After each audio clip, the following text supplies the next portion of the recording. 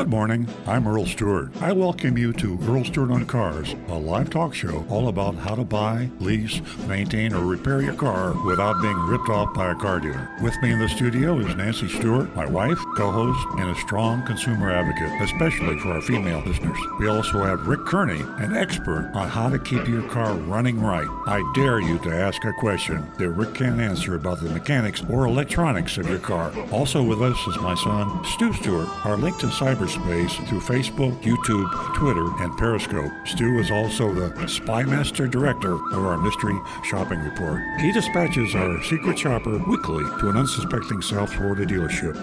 And now, on with the show. Well, good morning, everybody. Your auto team is back. A group sitting around the table here in the studio at the radio station. And we're here to help you avoid being ripped off by your local car dealer. Whether you're buying a car or leasing one, more and more people are leasing these days, and that's a whole new show there, leasing. And of course, maintaining and repairing your car has got to be a challenge. It's always a challenge, but how about a COVID pandemic? And unfortunately, it looks like things are coming in for the second wave. People are nervous about going into any sort of a retail establishment with a lot of other folks and possibly contracting COVID-19. What do you do when you have a problem with your car, when your check engine light comes on? We have a whole lot of expertise in this room. I haven't added it all up, but I think most everybody's been doing this at least close to 20, 25 years. I've been at it for over 50 years. We got a lot of knowledge here, and when all else fails, we have Colonel Google, and we're coming pretty close to 100% answers. We never hit 100, but we answer a high percentage of them. One thing that we can do in this show is we are an active car dealership, and I give that information out not infrequently because we want to be totally transparent. The team here is part of a relatively large car dealership, and we've been in business for a long time.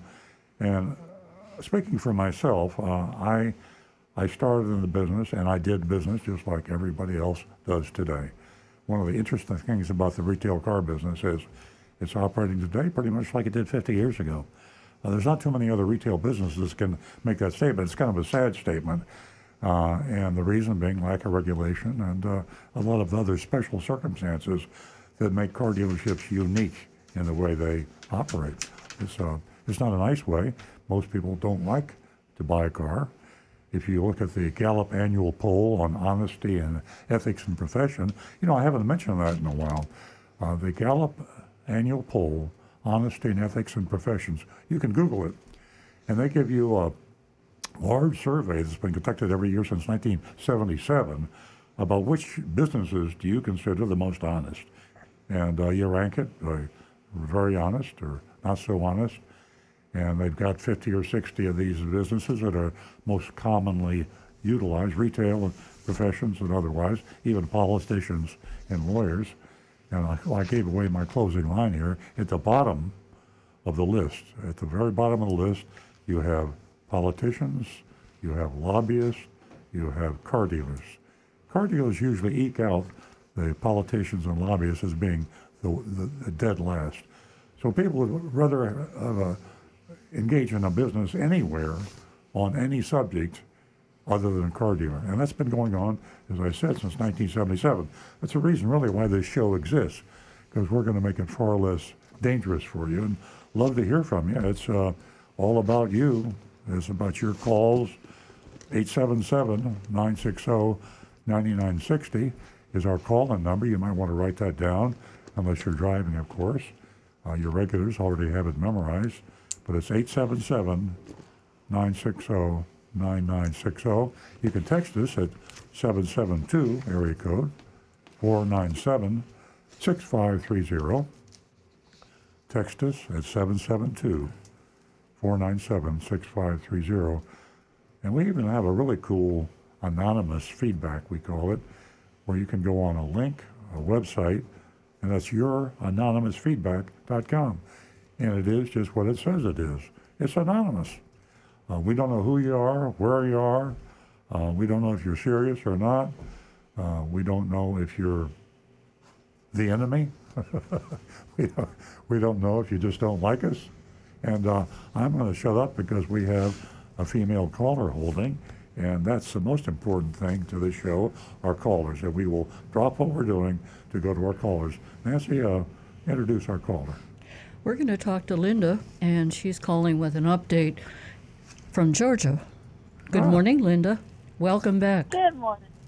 Good morning, Nancy. How are you, sweetie? Great. What can we do for you this morning? Well, I just want to let you know that the Highlander does no longer have a boo-boo. He's all fixed up. Awesome. Looking really pretty. So, and I was very happy with what they did on it. Well, that's good to hear. I just wanted to let you know. Oh, thanks, Linda. Sure. Thank you very much. Thanks You're for the welcome. update. You're welcome, and y'all have a great weekend. Thank you. Bye-bye. Have a great weekend. Give us a call toll-free at 877-960-9960, or you can text us at 772-497-6530. Now back to the recovering car dealer. I was just giving out some of the avenues that you can reach us, and we've expanded internationally largely because of the cyberspace, the internet. We're on Facebook. It's EarlOnCars.com or Facebook.com/EarlOnCars. Facebook.com/EarlOnCars. YouTube, YouTube.com/EarlOnCars. And Twitter. We are available to you and live in color, and we'd love to have you tune in. Facebook is probably our most popular, and YouTube is our second most popular. Phone calls are, as I say, prioritized. We've only got, I think, 3 or 4, maybe 5 lines coming into the radio station. So if we get busy sometimes, you can't get through. So we try to grab the phone calls first. And the phone calls are more personal, too. So we love phone calls. Before I introduce everybody around the table here, let them say what's on their mind, I want to mention something new and exciting that I just put in my blog this week, and it has to do with a request for volunteers.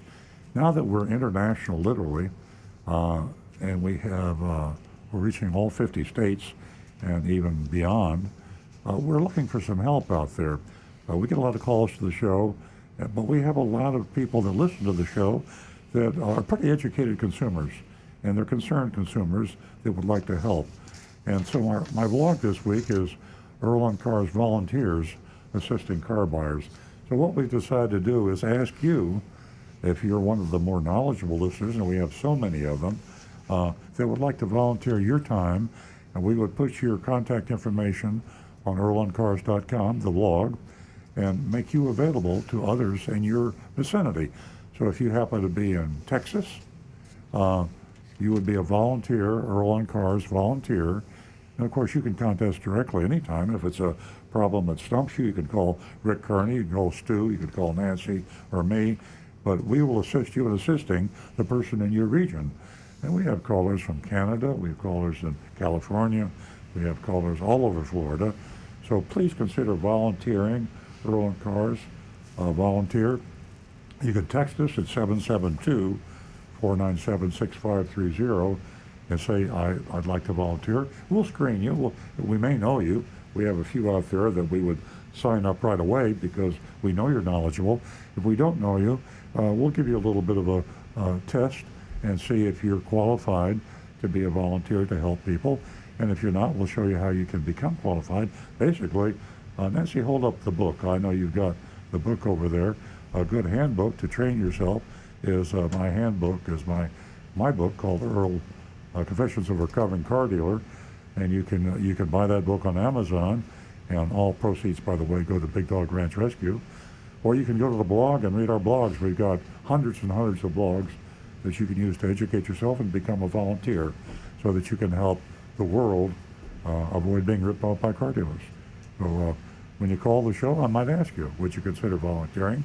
I'm not going to put any pressure on you. It would be a responsibility. It would take some of your time, to be fair. I envision people maybe that are retired or semi-retired that are faithful listeners to the show that might want to volunteer some other time. And, Sounds excited. Yeah, it does. Forming a posse. So, We need all the help we can get. well, Nancy, is you are our you're the first person I'll introduce. I've already introduced you in the introduction, of course. But let's talk about that special offer for first-time female callers and why the ladies are so important to the show. Yeah, it's really important. And to the ladies, to the first two new ladies, we offer you $50 to give us a call, share some of your stories with us, or just to say hello. How was your what negotiating skill did you use if you purchased, if you leased, if you had service, anything at all to add to our list of really important things that women need to do to take charge? And you have until 9:15, so give us a call at 877-960-9960. And I want to thank Lorraine from last week, who was a winner, and she was just in awe of the out-the-door price that she took advantage of, that she went to Earl on Cars and downloaded. And it was just amazing, the information that she gathered from last year. She's been listening to us for quite some time, and so was her husband, who recently passed away. And this really bought her a lot of leverage.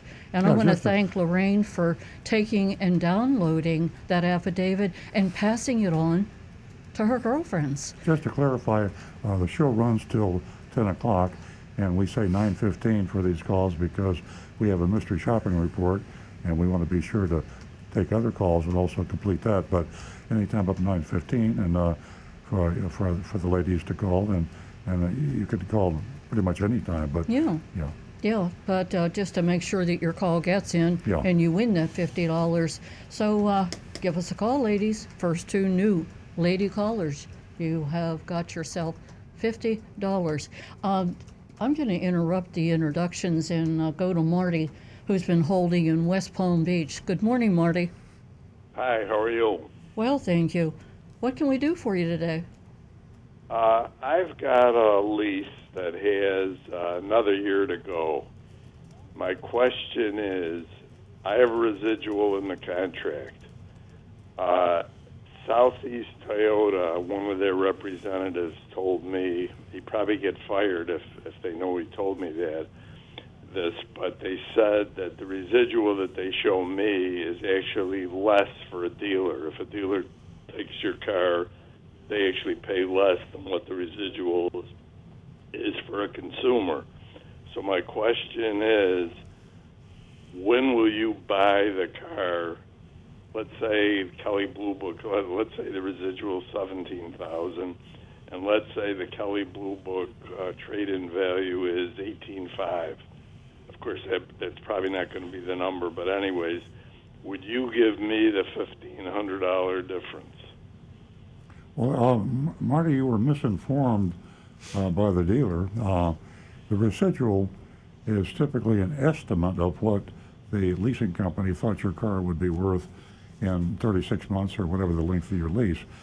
Sometimes it's affected by what the leasing company would like to do in terms of promote the lease. So actually, we'll give a higher residual if they want to promote the car. But it's typically a lease residual is what the part of the formula a leasing company goes through. They take the rate, the term, and they create a residual from the historical information of the value of the resale value of the car that you lease.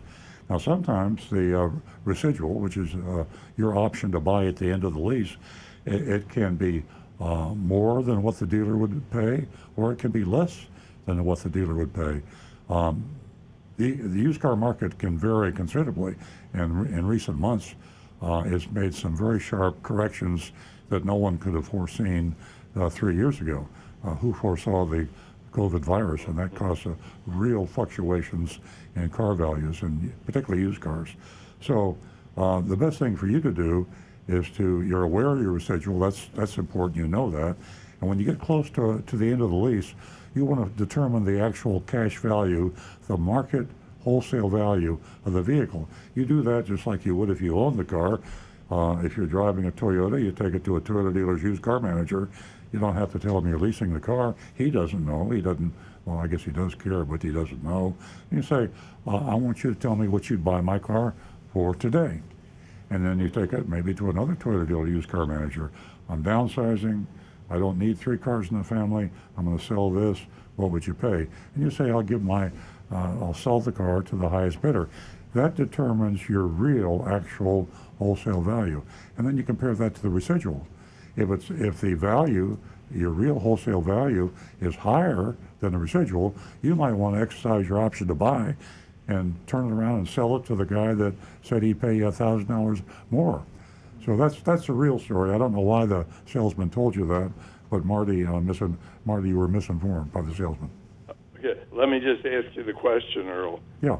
If you sell it to the dealer, do you actually have to sell it yourself? I mean, do you have to go to the leasing company and say, I want to buy it, and then, or can the dealer buy it directly from Southeast Toyota?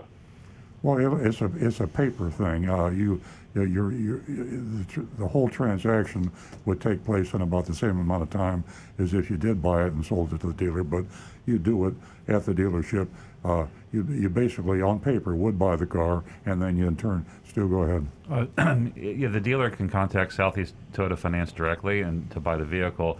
You have to go through a grounding process, and the difference between just turning it in yourself and buying it, technically you're still responsible for the disposition fee and all that. There's some incidental costs.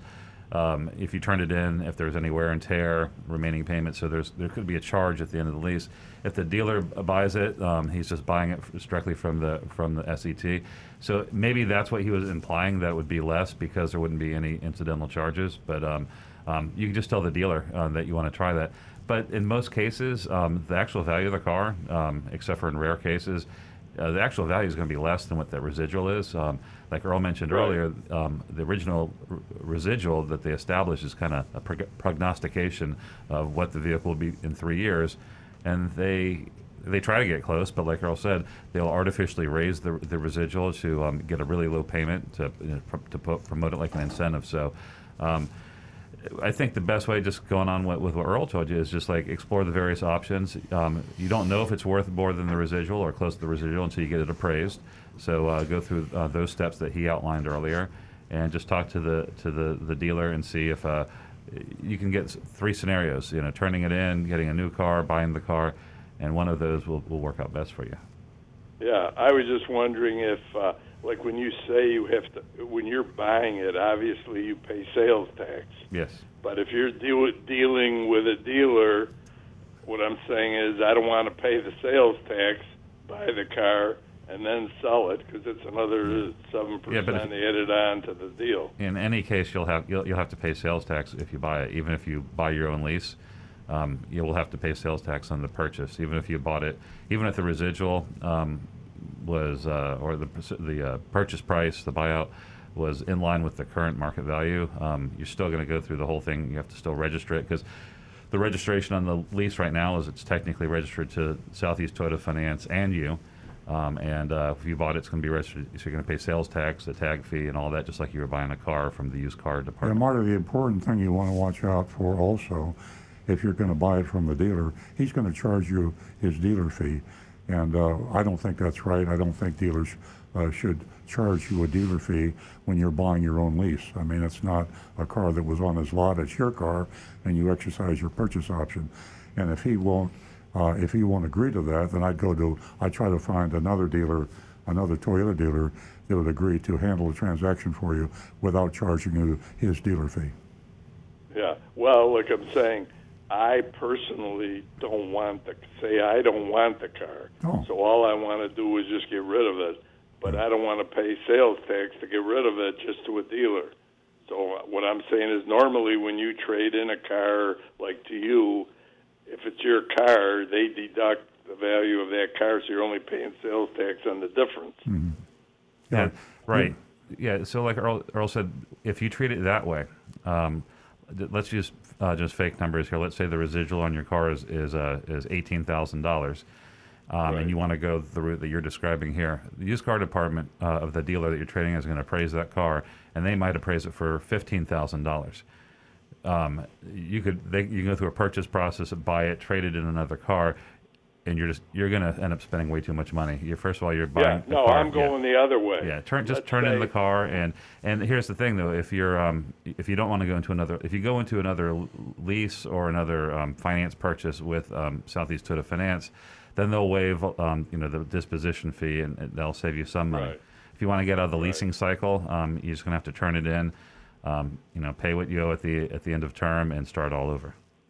Yeah. Okay. So the odds are you're not going to make any money. Yeah, there's very few opportunities to come out ahead when it comes to these things. Unfortunately, that's the reason the system is designed. It benefits the dealer. It gets you coming back. I mean, listen to what you're talking about. A lot of people, if you got to go back to that dealer basically. So you're kind of caught in a cycle. Well, this car is from you. Okay. So, well, that's good because like I said, I got another year to go on the lease. Yeah.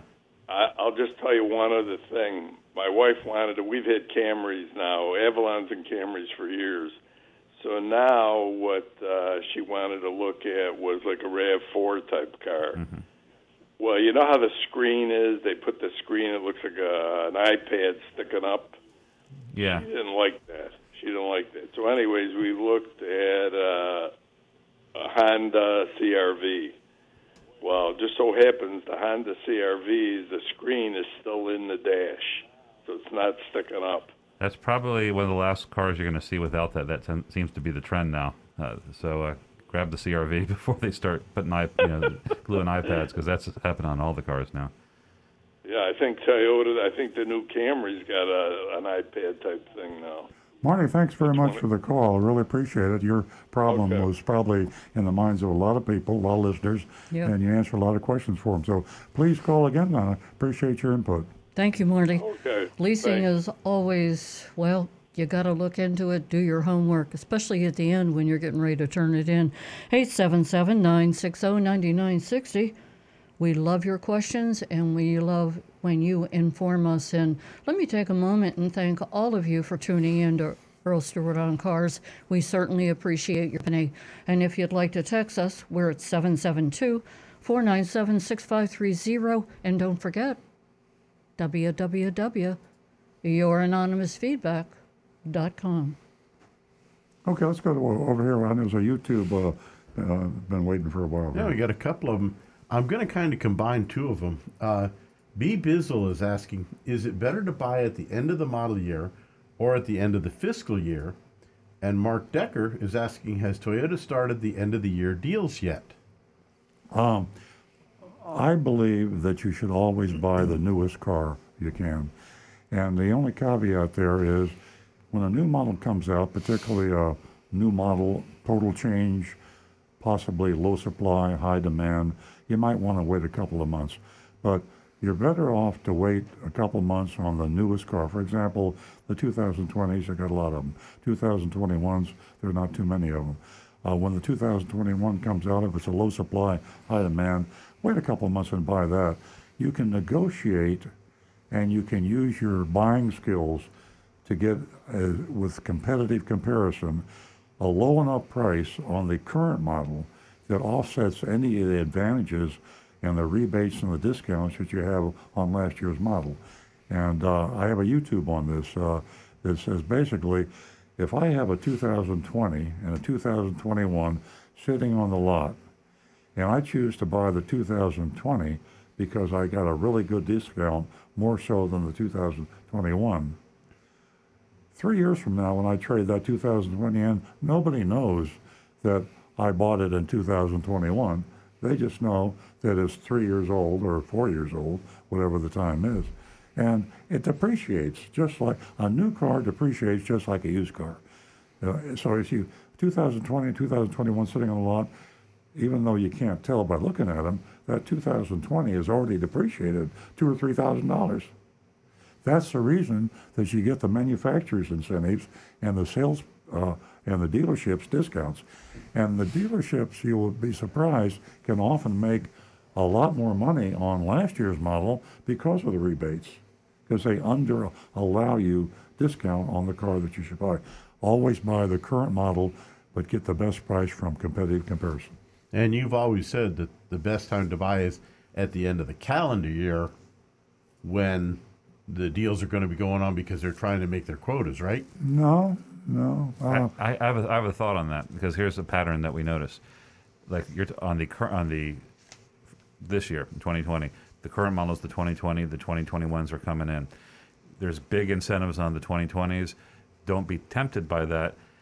After the first of the year, they're going to start putting incentives, maybe not as great on the 2021s, but there will be something. For example, you might have a 2021 launched in December. Mm-hmm. You get all excited about it, but there's no incentives on it. They might have $3,000 of rebates on the 2020. But wait 3 weeks. Rick's right at one point. I said, I misspoke. You said the best time is the end of the year. Yeah, the best time is the end of the year. For the old model. Unless you got a 2021 came out early, how many 2021s are out now? And it's about a third of our inventory. Yeah, so by the end of the year, that 2021 is not going to be a hot new model anymore. It's been sitting on the lot for 3-4 months. Mm-hmm. So at the end of the year, there is a huge push by the manufacturers and the dealers to hit their quotas. You're absolutely right. But don't buy the 2020 at the end of 2020. By the 21 in middle of January. Yeah, exactly. So that way you have your cake and eat it too. And Rico West is saying, "Good morning, everyone. In many places, using a cell phone while driving is illegal. Yet here we are driving new cars with large entertainment screens, taking our eyes off the road. Safety?" You're totally right. I think about that all the time. Cars are so, it's like you're looking at you're in Times Square, and you got lights blinking at you, and you got really cool stuff going on. You got a map. I love my Google map. I got a great big Google map, and I feel like I'm flying in an airplane. I love to watch the bridges. Yeah, and it terrifies us. Yeah, it's very scary. And so it is so entertaining looking at all the stuff on your dash. You're not paying attention to the road. And so autonomous cars cannot be here soon enough. For sure. And I don't know why the manufacturers and the consumer advocates and the safety people don't understand that. You get in the cockpit of a new car and you drive it, and there are distractions all over the place. As a matter of fact, today I drove my wife's RAV because she needs a service. I'm going to take it to the shop after the show. But the difference between driving my 2013 Tacoma that doesn't have the features that her brand new RAV has, the lane keep assist, the radar cruise. I'm driving this car on the turnpike, and it literally felt like the car wanted to drive itself. It does. And it wanted me to get in the back seat and shut up and leave it be and let it drive the car. Yeah. And it was amazing. It's amazing. Like Earl said, autonomous can't get here soon enough. Absolutely. But it's unfortunate that 99% of the drivers on the road feel that they are, well, okay with throwing caution to the wind and studying the interior of the vehicle. You're putting a lot of lives at risk. And the person that's driving with you, she also is at risk. So with that, ladies and gentlemen, we are going to go to Howard, who's calling us. He's a regular caller from Jupiter. Good morning, Howard. Good morning. Thanks for taking my call. It's a pleasure talking to all of you guys. Thank you. And here's my question. I purchased your dealership new windshield wipers. They're working fine, and now they're squeaking. So a couple of people have told me different things. They said I should use Rain-X on the windshield. Another person said you should compound the windshield. Another person said you should use alcohol on the blades. So, Rick, what do you suggest? Doing all of them or one of them or what? No alcohol. No alcohol. Alcohol and cars don't mix ever. The first thing, Rain-X is a fantastic product if it's applied properly. It takes some elbow grease to get it applied properly because you have to do a couple coats and buff it in properly, and it's a fantastic product. The other one is Just a simple, good glass cleaner. Clean your windshield very, very well with that, and then spray some on a paper towel and wipe your windshield wiper blades. That normally will take care of 90% of the issue. Most of the time when your blades start to squeak or chatter, it's because they're dirty and the glass is dirty. Clean the glass really well and clean those wiper blades, and you'll see a huge difference. Okay, I cleaned the glass with Windex all the time, and that didn't seem to help. Yeah, Windex is great. Yeah, then I also cleaned the wiper blades with Windex. That didn't help. And then, again, someone told me to compound the glass, but that's ridiculous. So, all right, I get you. Okay, one other question. When will the 2021 Camrys come out? They're already out. Okay, and how are they different from the 2020? Same body style. There's going to be they're changing the safety system is on there. They're adding some more safety features. They're using more of this, like we're talking about, kind of dabbling the toe into autonomous driving, a full automatic braking to a complete stop.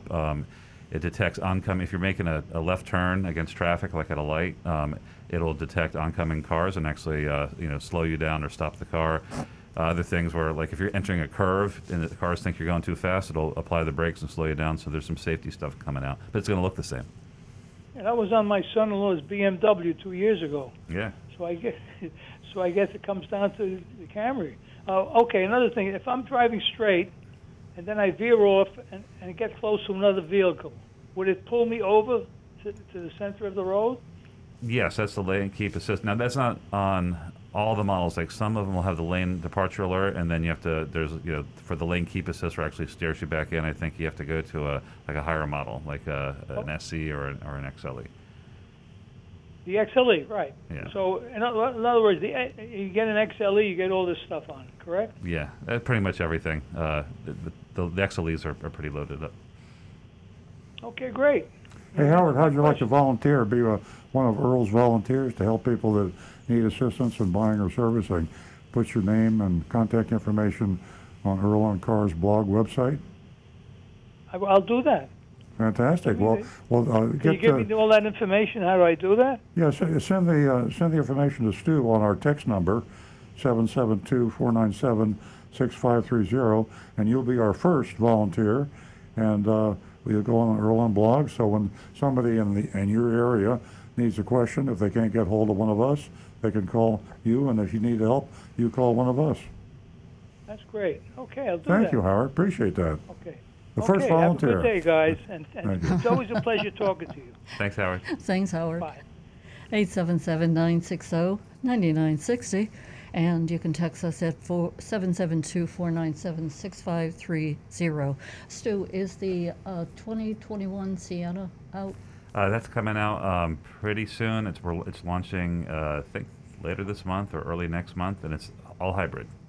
Let's not turn this into a Toyota commercial. It is an amazing vehicle. There were so many people this past week who asked me about the Sienna. Move out of your home and into your Sienna. That's all I can say. It's an amazing revamp of the Sienna. Okay, ladies and gentlemen, remember www.youranonymousfeedback.com. We'd love to hear from you. Now back to the recovering car dealer. Let's get on to some text. And Sue, you got some backlog there? Yeah, but before I get into the new text, I want to let everybody know we have something in store for you, a treat mainly for next show. We've got a lot of requests for us to do a mystery shop of a service department. We've been talking, Earl had a blog on how to safely get your car serviced during a pandemic, and there's also a ton of questions, and we do focus on the sales mystery shop, but we have initiated an investigation. I cannot reveal the name of the dealership yet or the type of car because we're going back to the dealership with the vehicle on next week, and we just don't want to blow our cover. But yeah, basically we created a defect, a simple correction that would correct it, and we went in with the diagnosis being up to the dealership. The dealership can either honestly diagnose it if he has the competence and give us a very reasonable charge, or he can He can charge us too much, or he can miss it entirely. It'll be interesting to see what happens. Air silence. Oh, I'm sorry. Yeah, dead air is something we don't. Well, sorry about that. I thought you dozed off. I did. Okay. So we brought it in, and basically we got some very interesting information on the initial approach, and we'll find out exactly what happens next week, and we'll report to you back next Saturday. We can jump over to our texts. We have one from Brian in California. He says, last week I told you guys about how successfully got out of a lease 21 months early. I wanted to thank Earl for his genuinely nice response, saying how impressed it was to pull that off successfully. You guys got my question on the day before my birthday. It was just really cool for me. You guys are such an important part of the automotive industry, and I never miss an episode, even if I watch it later in the day because of our time zone differences. Thank you, Earl, Nancy, Stu, and Rick, and everyone involved. Looking forward to the show, as always, and thanks for everything you guys do for us. Hey, let's text Brian back and ask him to volunteer. He is very knowledgeable. He'd be a perfect representative in California. They sure would. I'm sure he's listening right now. Cool. Now, this one's a little bit harder to describe. I'm going to interrupt you, Steve. Sure. We have Meg who's holding, and she's calling us from Wellington. Good morning, Meg. Good morning. So I have a question and my thoughts on 20 versus 21, like Earl had said, as far as buying the 21, because you may get a better deal. But if you buy a 20 or a later vehicle, you can have less miles on it. So isn't that car valuable when you buy an older vehicle and say you put 20,000 miles on a year, that now you have less miles on a car? Is that offset? Yeah, Meg, I'm not quite sure I understand your question. If you buy a 20, for example, a 20 or 21 Honda Accord right now, and they're both on the lot, and they both have no miles on them, they probably have 6 or something like that. But they have a new car, a very low mileage. One's a 20, one's 21. If you buy the 20, the 2020, in 3 years you're going to have the same amount of miles on it as the 2021 3 years from now. The amount of miles on a car does not come anywhere near devaluing the car to the extent that the year of the car does. When you go to buy a car 3 years from now, and you're looking at 2021 cars 4 years from now, the difference on the lot of the 2024 car that you bought here and a year earlier or a year later is huge. 1 year depreciation 3 or 4 years from now has a much greater differential in the value of the car, the asking price, than the amount of miles you have on it. Okay. All right. That answered my question. Always go with the current model and just be sure that you get at least 3 or 4 competitive bids and get the best price you can.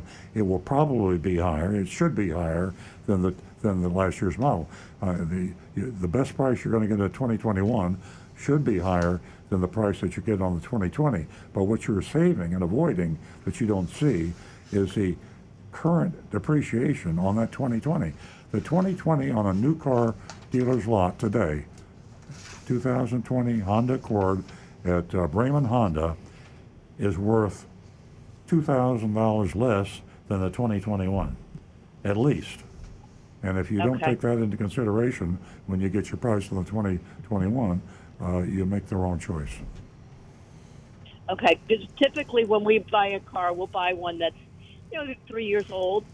Say if I was looking at a car right now and we're looking at 2016 versus 2017, we would usually look at the vehicle that has less miles on it, like say a Lexus or a Toyota or whatever vehicle we're looking at. Sure. Yeah, the mileage, definitely. The lower mileage, the higher the value, and you're very wise to do that. I will say this, that when you're thinking mileage now, if you're looking for a bargain, sometimes you look at a higher mileage car because the cars are so reliable now compared to 25 or 30 years ago. If you could save enough money on a car with 100,000 miles, 25 years ago, you wouldn't touch a car with 100,000 miles. Today, if a car's been well maintained, has a good service record, 100,000 miles is a piece of cake. You can drive that car another 200,000 miles if you take care of it. which wasn't the case a few years back. So sometimes cars are, if you're going to keep a car for a while, sometimes the higher mileage car might be the better value. Okay. All right, that makes sense. And Okay, Meg, well, thank you very much. Meg, it is real important for you to get 3 prices. Absolutely, get 3 prices. Keep an eye on the mileage, but get 3 prices. It's important. It's a little more work, but it's worth your while. Thank you so Right, much 'cause for we're the looking call. for a car for our son now. Okay. All right, thank you. Thanks, Have a good Meg. 877-960-9960. Or you can text us at 772-497-6530. And I think we're going to go back to Stu. Yeah, this one's really interesting. It's a text, and somebody sent us some information about. There's a guy who does car sales training on YouTube, and his name's Steve Richards, and he trains cars. It's very old school, but he tries to he doctors it up and makes it look like it's like modern, sophisticated car selling. He always responds to the comments on his YouTube channel, and this guy was going over how to overcome the dealer fee for his salespeople. And so our texter texted him, says, Steve, you can have the lowest advertised price, but include a dealer fee of $500 to $2,000 to compensate for the lower price. If that's a taxable fee, it's profit to the dealer. This guy listens to the show. There may be 1 to 5 fees listed depending on the dealer. Suddenly, Steve Richards is not responding to that comment at all and has nothing to say. Maybe he will eventually, but that's kind of interesting because the guy says he responds pretty rapidly. It's one of the greatest sins out there in advertising and car buying, because there's a huge amount of cars bought online. So many people are going to AutoTrack, they're going to Cars.com, everybody's searching online, Car Guru, and almost without exception, AutoTrader is the biggest. AutoTrader adds all the hidden fees. Let's put it this way: they allow the dealers to advertise the price without the hidden fees, and the dealer adds them, and you're probably paying at least $1,000 to $3,000 more than the advertised price. And the online is getting bigger and bigger and bigger. That's right. Go ahead. Okay, we are going to go to Mark, who is holding from Palm Beach Gardens. Good morning, Mark. Good morning to everyone there. Hey, Earl, I may be the confused one here, but you touched on the point of having a 2020, a new one, buying it off the lot. Uh-huh. You're going to be worth less money when you drive it off the lot. Now, when you buy the 2021, you're saying that you have, a newer car. But when you drive that one off the lot, you have the same amount of depreciation, correct? No. But yet you bought it at a higher price than you would have bought the 2020 for a lower price, correct? No, Mark, you have inherently a lot more depreciation in 2020. Think about it. Let's say it's January 1st, 2021. It's easier to think in terms of maybe the calendar year. And you have a 2020 Honda Accord, a 2021 Honda Accord. You buy the 2021, and it's a brand new car. You could take it back to the dealer, and if they hadn't titled it and registered it, and he gave you your money back, in fact, we have 100% unconditional money-back guarantee at our dealership. Somebody buys a car and returns it in a few days, we give them all their money back. That car is still worth the same thing it was 3 days ago. But if it's a 2020, the person buying that in 2021, they're not thinking in terms of January, February, March, and they're not thinking in terms of even 2021 and 2022. They're just thinking in terms of the car has got a 2020, so it's 2022 is 2 years old, even though you bought it in 2021. Stu? Yeah, a good way to look at it is you don't realize that depreciation until you sell the car or trade it in. So 5 years down the road, 3 years down, 2 years down, they're going to look at the car, they're going to look at the year. They're not going to say, well, was it late in the year? Or it's just, they're going to look at the book and they're going to say it's a 2020, it's worth less than the 2021. The only question is how big is the incentive they put on it. If a $10,000 incentive, then maybe it makes sense to buy the older one, but usually you don't see incentives like that. Right, but I guess my point is that when you go ahead and buy that 2020 brand new off the lot, although it's January 2021, you're still paying. You would still be paying a lesser price for the 2020 than you would the 2021 Yes, you would. Yeah, on the same day, correct? Absolutely, yeah. And what Earl is saying is the depreciation is going to exceed those savings. Yeah, you can save more than the depreciation that you're talking about. Now, depreciation is hidden. People don't think about it when they buy a brand new car. Right. Yeah, and yet I guarantee you that there is an inherent extra $2,000 or $3,000 depreciation, depending on how long you keep that last year's model, that you don't have in the current model. Right. Well, I just kind of assumed, like what Rick said, is, you go in at the end of the model year and try to buy, then you're going to get that 2020 at a better price. The consumer would get it at a better price. Well, I think, yes, you would. At the end of the year, you get a better price on the 2020 and the 2021. The point being that you are not going to get enough of a discount on the 2020 to justify that hidden depreciation that is not in the 2021. It's a little complicated, but I think yes, they will both appreciate roughly at the same rate. But when it comes time to sell the car, when they look at the book, you're going to have a newer car, and you're going to get more money for it. The total depreciation, I call it hidden depreciation. You don't see it, but it becomes brutally apparent when you go 3 years later to trade it in. Yeah, that's true. I'm just thinking that either one, when you go to trade in, obviously you're going to get less for one, but your investment. Think about it. When you're buying a used car, how many times do you know the delivery date of that car? If you're buying a used car and it says it's a production date, exactly. You don't know when the car was sold. You can find out. It's not a bad idea to find out, but you all you see is what it says on the registration. Oh, this is 2019. You don't know that the car was manufactured in late 2019, or whether it was in early 2019. That's what you don't understand. You just see the calendar. And your warranty date and so forth starts on the purchase date, not the manufacturer's date. Exactly. Correct. Exactly. Okay. All right. Well, it sounded a little confusing there, but I'm kind of familiar with it. But I just wanted to get it.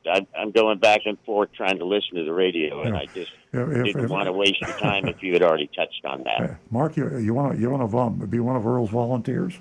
Be able to answer questions? Yeah, I already sent in a note to Stu saying I would volunteer. Thank you. I appreciate that. You're one of our most knowledgeable callers, and I appreciate that very much. You're welcome, sir. Have a nice weekend. You too. Thank you, Mark. Give us a call toll-free at 877-960-9960. And as Earl mentioned, his latest column is Earl on Cars Volunteers Assisting Car Buyers. And he'd love to hear from you. This is an announcement that he made earlier, and it's pretty exciting. We can all join together, all of you, and, help us out. If you'd like to text us, you can do so at 772-497-6530. Now back to Stu. Okay, let's jump over to another text here. It's on the same topic. This is from Mary Ann. She says, what if there is a rebate of, say, $3,000 or even higher? Is it still better to buy the newer one? The 2020 Camry Hybrid has a $3,500 cash rebate. Well, it's dealer cash. Are you saying I should pay more for the 2021? Well, remember, the rebate is not necessarily the only discount you get on buying a car. And so, yes, the manufacturer does give rebates on last year's model, and they have to do that. And I can just tell you from being in the business for as many years as I have, I typically make more money when the big rebates come on cars because I can sell them for more profit. Dealers, when they have a car with a big rebate, oftentimes they tell the customer about it, but the discount beyond the rebate doesn't have to happen to the extent. It takes the pressure off a car dealer having to discount his profit when the manufacturer says, hey, I'm going to give you $2,000 if you sell this last year's model so I can sell you more new models. I take that $2,000, say, oh, now I don't have to discount this car so much because the manufacturer's giving me some extra money. And that's the behind-the-scenes activity that you don't see. Okay. It's okay. Why does Apple CarPlay require tethering with a USB cord? Why can't a Bluetooth connection work? I read that BMW works wirelessly, but they charge a subscription for wireless CarPlay. Just real quick, wireless Apple CarPlay is just a way to connect your phone to your car and use the apps on your phone like navigation and your music and stuff like that. It's pretty cool. And yeah, you have to plug it in with a USB plug. BMW does offer wireless. They do charge for it. I think it's $80 a year, and I think you get a couple of years free before they start charging you an annual subscription, so you don't have to plug it in. I got to say, just from my personal opinion, that seems pretty petty. That, BMW, you're going to spend $70,000 on a BMW, and they're going to charge you $80 a year, so you don't have to use a plug. Yeah. It is coming. I'm told that most other manufacturers within the next couple of years are going to start offering wireless Apple CarPlay, and I assume that's going to also apply to the Google Google Car connection as well. Rick? There is an adapter available that you can plug in that will let your CarPlay go wireless. 9to5mac.com has a review on that. Oh, cool. We should try one and do a little test on one of our cars. Next one.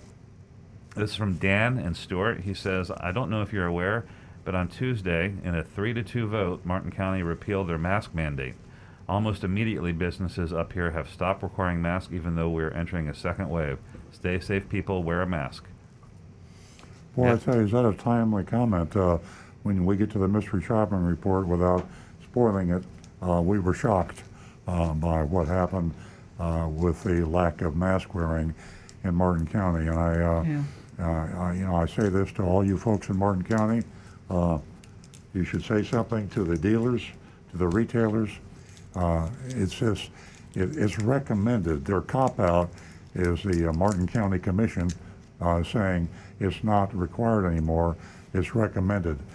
I think it's absolutely criminal that with this COVID wave coming back now, and with the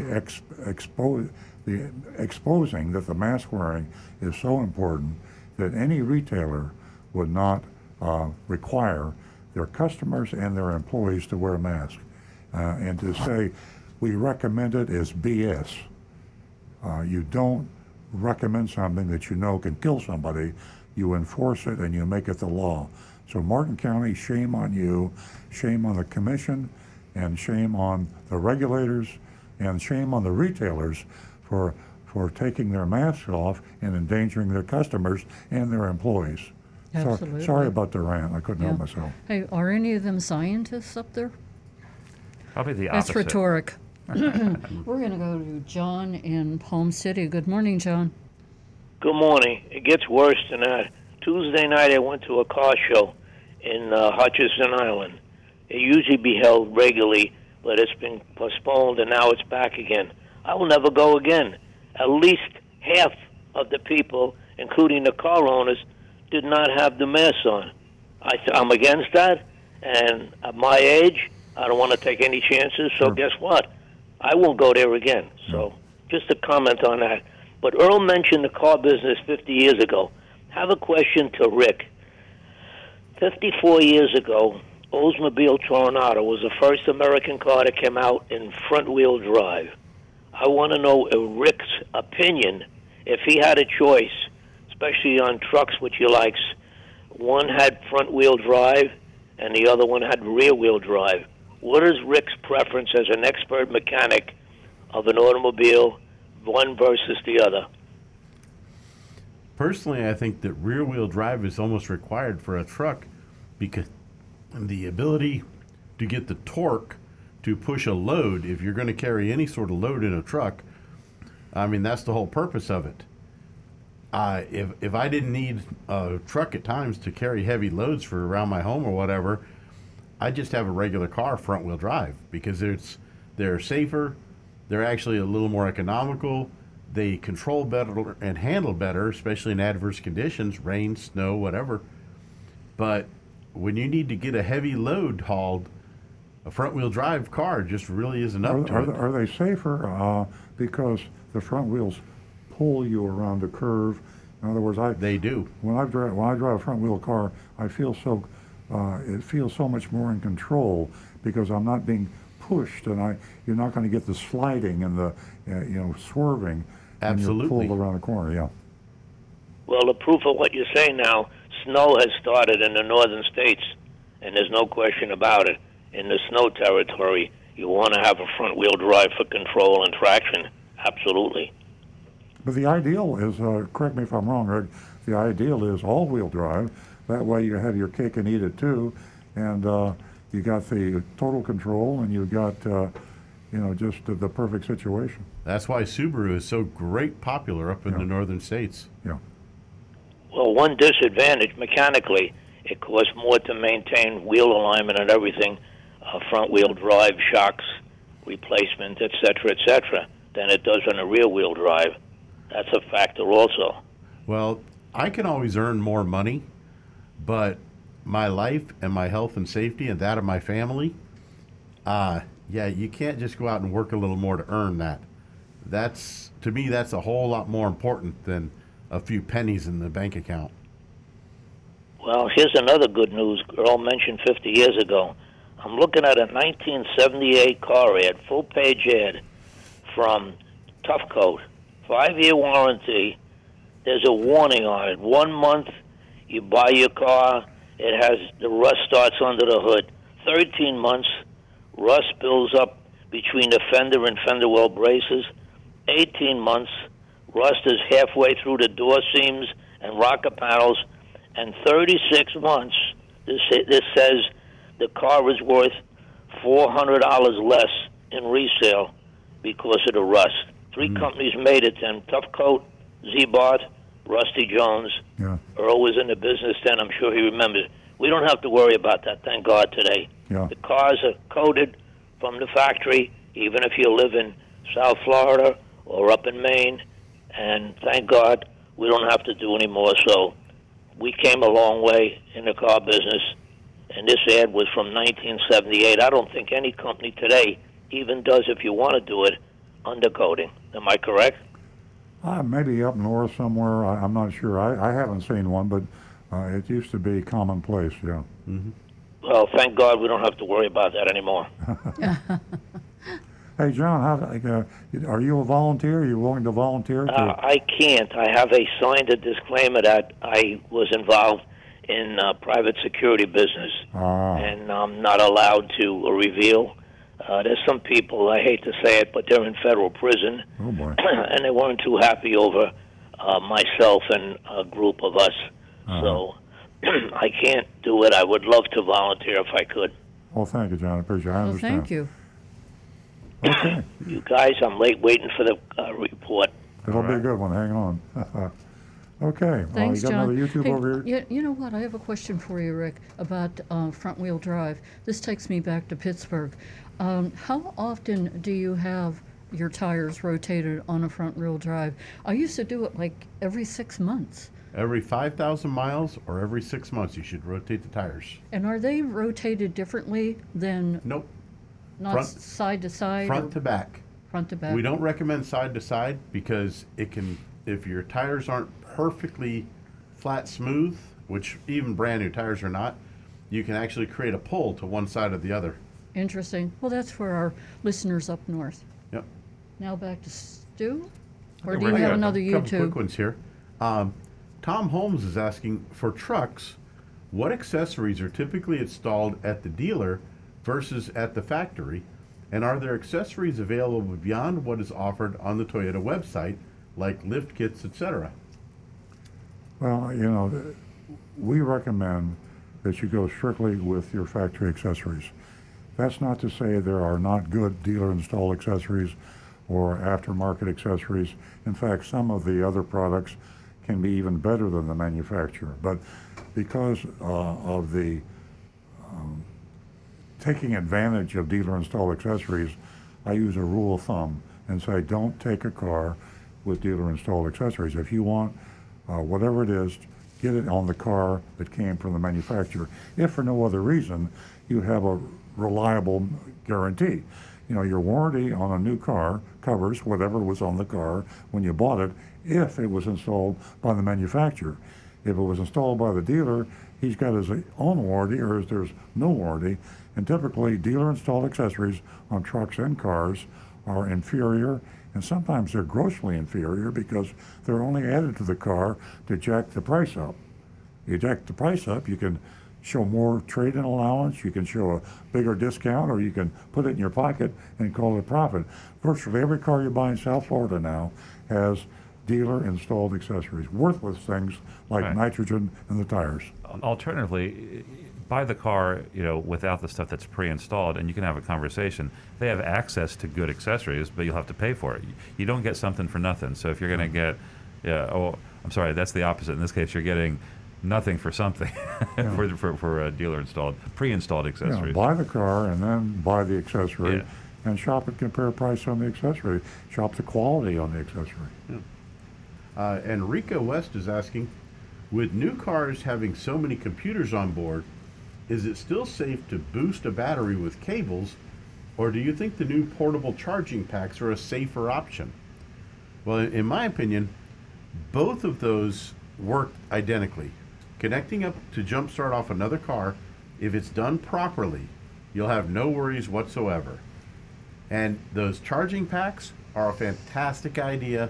They're just a great option to where you don't need the hassle of a second vehicle. They simply connect right up to the battery and start the car right up. But they're both perfectly safe. Just make sure you do it properly. All right, we got a text here. Whatever happened to Lou Backrope, the guy with the big nose on his billboard at 995? I know the billboard. I don't know what happened to Lou Backrope, though. No, I knew Lou Backrope. He was one of the first guys to do the one price, and this is 30, 40 years ago, and I had a Pontiac dealership back then, and I tried one price and almost went broke. Lou Baccarat and I sat up on the stage at the National Automobile Dealers Association meeting because J.D. Power invited the one-price dealers in the country, 40 years ago or whatever it was, and we told all the dealers how we did it and how wonderful it was. We didn't tell them how we almost went broke, and then we quit it, and there was no more one price for a long time, decades, and finally we're back, and we are back where we started. There's nothing new under the sun, someone once said. Yeah. More anonymous feedback. You know what I think would be a great accessory in a car? Filtered and chilled water dispensers. Imagine being thirsty while you're driving and having the ability to dispense cold, clean water to drink. I believe most people would agree that the first car to offer this will be an enormous sales success. Earl, can you suggest this to Toyota? I know Nancy would buy it, right? Yes. I think it's kind of a cool idea. No pun intended. Well, here's a thought for you. Pretty good. They have water coolers now that take moisture from the air by using a small condenser, like that's basically the evaporator core from an AC system. I don't like that. And it condenses the water. NASA does it. They do the same thing with urine, but I'm not. Well, I'm not a fan of that. Okay, more I like water that comes from the sky. Exactly. You appreciate the hydrologic cycle. Yes. Yeah, Okay. unless you have a dehumidifier, and I'm taking everyone back 25 years maybe, and we had a dehumidifier in our apartment, and during the hurricane season we lost our electricity, and the only water that we had was from the dehumidifier. Wow. And we used it. Well, I didn't know we were using it. She was making your coffee with it. What's that? You Now were you making the tell coffee me. with it. It came in handy. Trust me, everyone. I won't go into detail as to why we used it or where we used it, but trust me, it came in Oh, handy. as long as I didn't drink it, I don't mind. You didn't drink it. Oh, good. You flushed the commode. Oh, thank there you. you go. Now, Okay. I had to spill the beans. 877-960-9960. How do you feel about that, folks? Give us a call. I think that's funny. We want everyone's opinion on everything. Or All you right. can text us at 772-497-6530. Now back to Stu. Yeah, this is part car show and part science. All right. Here's more anonymous, a question on anonymous feedback. Do high volume dealers pay the same for their stock as low volume dealers? Yes. Yeah, they do, and I don't want to complicate it. There's some nuances there, but the thing to remember is that in the car business, whether you sell 1,000 cars a month, and yes, there are car dealers that sell 1,000 cars a month, or whether you sell 10 cars a month, and yes, car dealers sell 10 cars a month. If you're a Chevrolet dealer and you're selling 1,000, you pay the same price as the guy selling 10. There is no advantage to being a high volume dealer other than selection. Your expenses in terms of allocating expenses are probably lower. Yeah. Here's a great question here. When a dealership orders new cars, do they order all of their stock of a certain model all at once or many times during the model year? And I can address that. There are differences amongst manufacturers, but it's ordered throughout the year, and most of them have gone to what's called a turn and earn. So you get every 2 weeks there's an allocation of new vehicles, and it's based on how many you sold since the prior allocation. Assuming you have a car that you sell a lot of, yeah. And other car manufacturers like Nissan that can't sell cars, they try to shove them down the dealer's throat. In other words, it's not a question of ordering cars, it's a question of please don't send me any more cars. The high demand, low supply, dealers fight for the amount of cars they could get, and the faster they sell them, the faster the manufacturer ships them. Okay. Anonymous feedback. Good morning, y'all. My wife and mother both have 2020 RAV4 LEs. My wife's has had no issues. However, my mother's had a dead battery 2 days in a row. It's only 3 weeks old, 1,200 miles. Brought it to the dealership, and they said it needed a module update. They said it's a big issue on the 2020 RAV4s, but not a recall yet. My question is, why isn't Toyota contacting RAV4 owners to have them get this update done so they're not stranded with a dead battery somewhere? Also, should I bring my wife's in to have the update done? Lastly, have you all had any RAV4s with this issue at your dealership? Great show. Unfortunately, I cannot listen where I live, but I listen to the replay. And that's from, it's anonymous, but he's signed it Joseph. I don't know if we've seen the RAV4s with that specific thing, but we have had several Camrys. Exactly the same thing as the SOS safety call button that you have and you're installed in the car. Mm-hmm. And there's an issue with the programming in it where it stays turned on and drains the battery? And drains the battery when you shut the car off. So there's an update to the programming that prevents that. Colonel Google just answered it for Earl.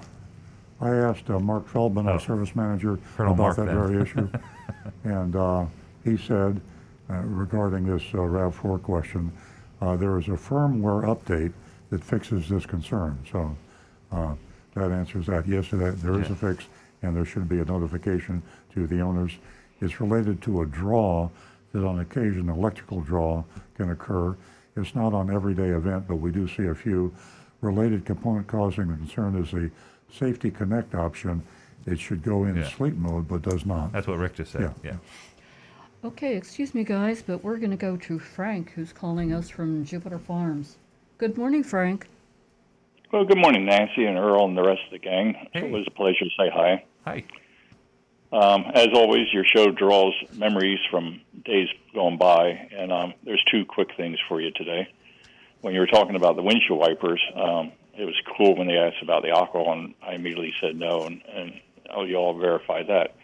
But Rain-X, I'll give you a quick Rain-X story. Many, many years ago, I had bought a used 911 Porsche, and I was just, at the time, just a cleaner at Eastern Airlines, so it wasn't really a big paycheck, but enough to get a Porsche.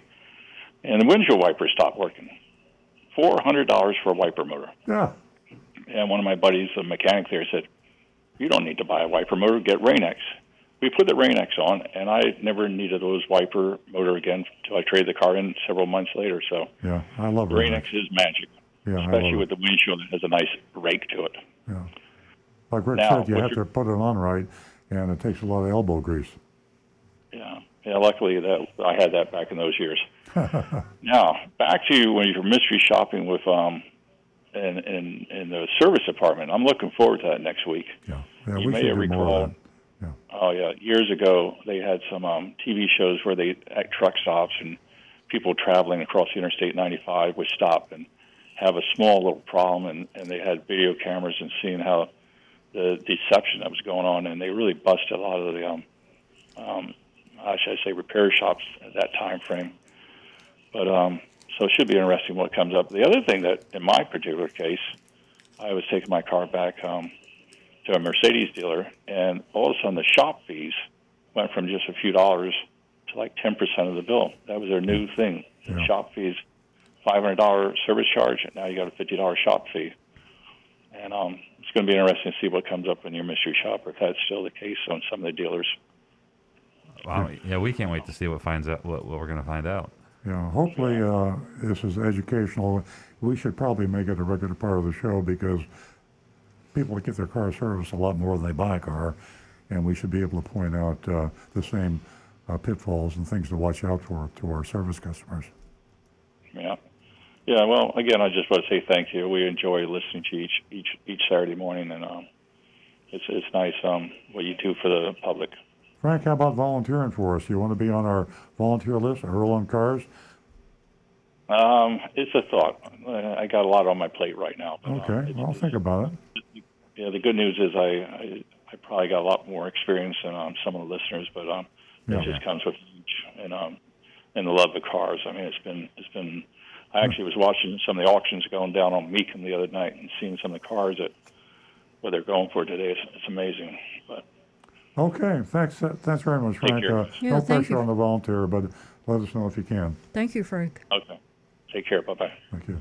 We did have one question on YouTube, Earl. Ernesto was asking, is there a minimum age to be a volunteer? 4. 3.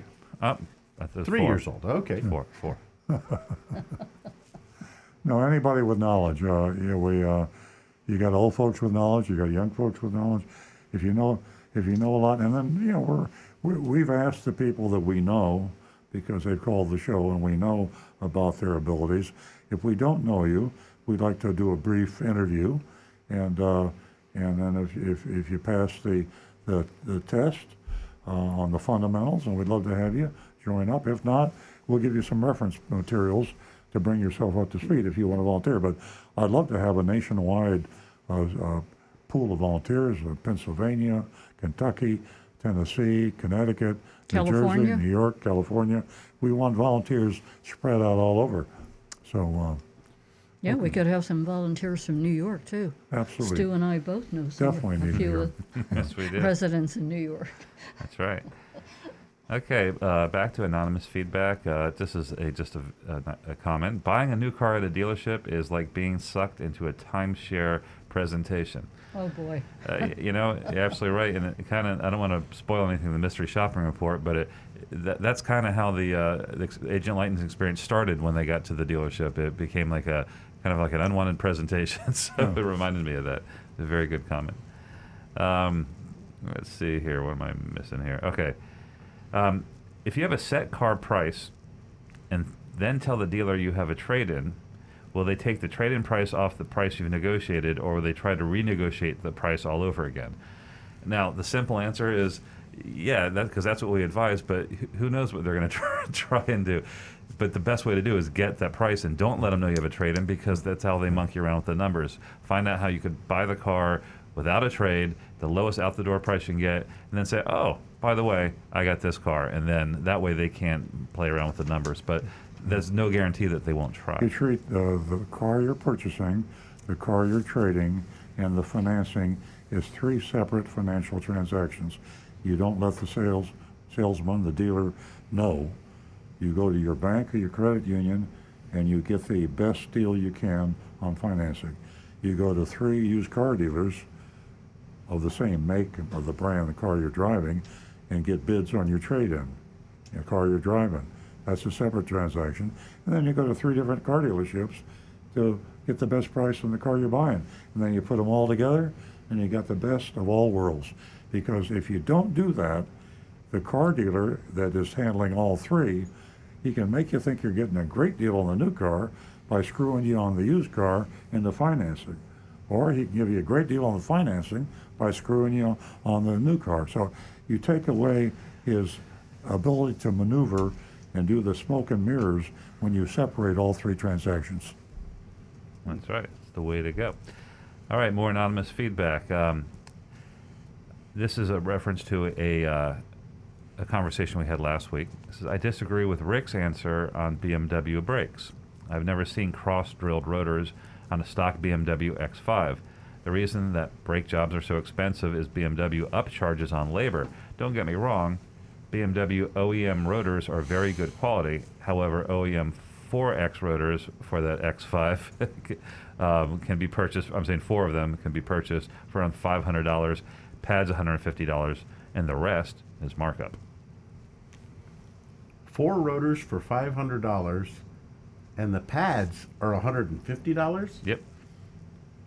The rotors are less expensive than the pads. Well, I don't know if they meant per pad or per total. Well, front brake pads, I'm just going by Toyota, by what I know for Toyota. Front brake pads are about $70 factory, and the rotors are about $150 to $170 factory, which makes sense. The rotors are usually more expensive than the pads. So if the rotors for BMW are less expensive than the pads, sounds to me like somebody might have their numbers a little mixed up there. Just my thoughts. Okay. All right. Good morning. This is from Mark Ryan, longtime YouTube listener from the show from Iowa. I would be willing to volunteer for Earl's initiative to assist car buyers for Iowa. I have 20 years of corporate sales marketing experience with the Fortune 500 organization. I've taught marketing, business, finance courses in community colleges for the past 15 years. This guy sounds perfect. If you recall, I use Earl's book in my personal finance course. I'm happy to further discuss the opportunity with you as time permits. Hey, thanks, Mark. That's great. Iowa. Yeah, well, will you contact him, Stu, and get the information? Absolutely. Hey, maybe we can get pictures, too, to put on the website. I mean, if there's... Well, yeah. Yeah, if they want to, I mean... If they present well. If they're not wanted. Okay. This is to John, who was listening to John earlier. It says, to John, all removable car parts are dipped in anti-corrosion material, and the welded body or main cabin assembly is also dipped in the same material. Thus, it seeps into body seams. Corrosion is nearly non-existent in today's cars. No need for further rust proofing unless to appease the consumer for, let's say, northern construction business. You know, what I see, and Rick, you see it too, is the metal underneath the skin, the metal internal, like brakes particularly. And you take a brand new car and you put it in a condominium garage on Palm Beach or anywhere on the Florida coastline, and you let it sit there for 3 or 4 years, you got yourself some serious corrosion. We see cars that come from people that live right on the ocean, and we can tell which side of the car faces the ocean by where the rust is more prevalent versus the other side. Yeah, it's unbelievable. It's you would think with the high tech and the technology we got with cars, they could make a corrosion-proof car, but they haven't done it yet. Well, but if you made a car that lasted forever, nobody'd ever buy a new car. Well, but I know that's an argument. I mean, I'm just saying. There's a conspiracy theory that the auto manufacturers had pre-existing, obsolescence, that they sold your car knowing it wouldn't last, or you need more. I mean, competition. That's a beautiful thing about competition. If you build a car that'll last twice as long as your competitor, you're going to make so much money in the short run that you can worry about the fact that it'll last twice as long later. And that's kind of what's happened today. 50 years ago, if a car lasted 3 years and 50,000 miles, you were doing good. Yeah. Today, that same car will last, 15 years and 500,000 miles? Easily, yeah. I mean, it's great. So, yeah, one day they will have a car that will probably, how about Elon Musk? A battery, million-mile electric battery for an electric car. Who would have thought that's a lifetime battery? You would lose me as a customer for. Hey, just to change the subject, why can't I buy a barbecue grill that's rust-proof? How about a wing nut? How about a screw? You need to How about anything? You got to buy a plastic grill. Sorry. This one's really interesting. Text that just came in, there's no name, says, did you read about the study that shows that hackers or other mischievous individuals can flash an image of a sign or a pedestrian on the road to fool autonomous cars into reacting? The driver can't even notice it. And I did read that article, and it was really interesting. If you guys remember, a few years back, there was a tragic incident where a Tesla driver drove underneath a truck, and it was like the white side of a semi-truck. It fooled it into thinking it was like bright sky. The study, I think it might have been an Israeli study, and what they did, they tested on Teslas and things like that. In a split second, they would flash a turn something that made the vehicle think it had to behave a certain way, and it reacted, but the human driver couldn't even notice it, and suddenly the car veered off the road or slammed on the brakes. And so that's a huge vulnerability, not to scare people. We want autonomous driving to come, but that was a good study to alert the manufacturers of, maybe unforeseen ways these things could, can misbehave. Hackers will be around forever, and hackers going to hack. You're going to have the good hackers and the bad hackers. That's basically what you got, and then progress goes on. Yeah, that's right. But it's good to know that they're doing this incrementally. Tomorrow no one's going to unveil a 100% autonomous vehicle. It's going to get over time, and we're going to get closer and closer to fully autonomous eventually. Okay. You got any over there, Rick? I do actually. I've got Justin Thomas says, I'm looking to buy a car and online asked for the Carfax. It showed 19,000 miles.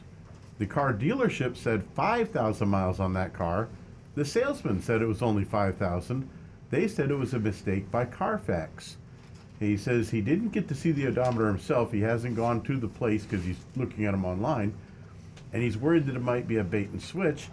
Have you ever heard of Carfax having the wrong mileage listed on it? Yes. Yeah, happens, and you should notify Carfax, and they will make a correction, or maybe they won't. Right. I mean, it's going to tell the truth. If Carfax didn't make a mistake, then somebody is pulling the fast one. Now, things are changing. Now, I do think, like, the way the cars are connected now, mileage is read electronically, and that's not commonplace yet. So when a car goes to a service department, it's manually entered by a person on a keyboard, and mistakes can be made. But fortunately, there are avenues to correct the mistakes. Yeah. It is kind of cool right now. For example, on my car, I have an app. It tells me exactly how many miles are. When it goes to the service department, they plug it in. It tells the accurate miles, so it eliminates that type of error. But Carfax is not infallible, nor is AutoCheck. And if a human's involved, we've seen some serious problems. We've seen Takata airbag recalls that were not picked up, and so nothing's perfect. You got data gathering and data publishing, and you got mistakes, and it'll be that way forever. I think they're rare enough that you can have a high level of confidence in Carfax and AutoCheck, but they're very good. But it's not perfect. And Tom Holmes is asking, to what Earl just said, isn't it possible for SET financing to beat any deal you're likely to get from a credit union with 1.9%, depending on the month's available incentives? Yeah, they call them captive lenders. Chrysler's got them, General Motors has got them, Toyota's got them, Southeast Toyota, and the lenders in collusion. I hate that word because the captive lenders aren't supposed to collude with the manufacturers, but they do. And so basically they offer these incredibly low interest rates, 0%, 1.9, and it's legitimate. But it's part of the pricing of the car, and typically they'll offer an alternative cash rebate. Then you have to do the arithmetic, because one or the other is better for you based on a number of other variables. But if you're going to get a super interest rate, don't take the dealer's word for it.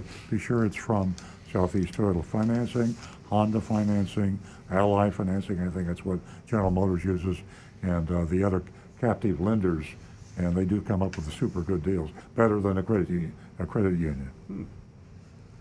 Well, tagging onto that, Anonymous Feedback says, I'm wondering why the interest rates varies depending on the model. All Toyotas, when leasing, shouldn't the interest rate be constant? And the answer is, well, just exactly what Earl says. It works as part of the incentive program. Yeah. So if Toyota wants to sell a whole bunch of Corollas, they might offer 0%. And if they're having no problem selling the Camry, they might offer 2.9 or 3%. It's just part of the incentive program. And just remember, also, the super low incentive interest they're good, but they're not that good compared to the way it used to be. I mean, when the average lending amount was like 6 or 7% 5 or 6 or 7%. 0% was huge, and they would have a few of those. Today, if you've got really good credit, you can borrow money below 3% anyway with really good credit. And if you get 1.9% and you can borrow money for 2.5%, it's no big whoop. So you might want to take the rebate as the alternative if you have good credit and you got a really good deal at the bank or credit union. We have a text from Anne Marie. Oh, hi, Anne Marie. I love Anne Marie's text. She is so smart. Yep. Good morning. Does Toyota have an app where people can personally download software updates to their cars? Or are software updates just handled through the Toyota dealer service department? These questions are prompted by a story about the Tesla app that I read in Jalopnik. The story mentioned that several people downloaded the Tesla app and had a credit card on file with the app. It seems they accidentally butt dialed the app, which resulted in several $1,000s of unwanted butt upgrades to their Teslas. We're allowed to say that, I think.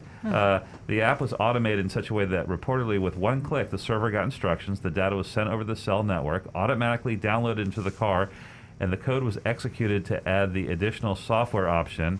Often it's the $4,000 plus enhanced autopilot feature. Reportedly, no password was needed to complete the transaction. No additional labor was needed to activate the upgrade. Tesla's policy is that they don't give refunds on software. CNBC now reports that the app has been changed to require more user input before purchases go through.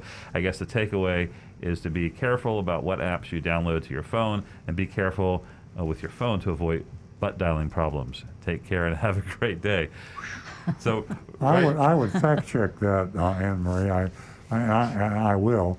It sounds like it's certainly possible. I read that, but I don't know about the details. And it sounds like it maybe did happen, but I can't imagine Tesla saying, too bad. You own the software now. Yeah, you own the software. But it's interesting. It's scary. Technology is really scary. I mean, the things that can happen. Yeah. I mean, we all do things. The other day, Nancy and I were streaming something, and there was a glitch in my Apple TV from one Apple TV to the other. I ended up buying a season that I'd already bought, and now I got to figure out how to unbuy it. So, it's technology. You got to be careful. You hit the wrong button, and cost you a lot of money. I have a thing, because I know you can downgrade like an update on the phone. I would imagine they could downgrade the thing and refund your money. The only thing that Toyota has for that is certain updates can be done on your radio or on the Entune apps, but and it's a pain in the butt because they always prompt you for these updates. Time to update. Yep. But there's no way to update your car right now through your cell phone.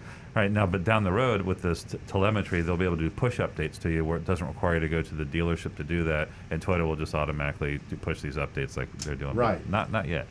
You know, I'm going to take a moment right now, which I forgot to do earlier in the show, and that is to talk about Attorney Ashley Moody.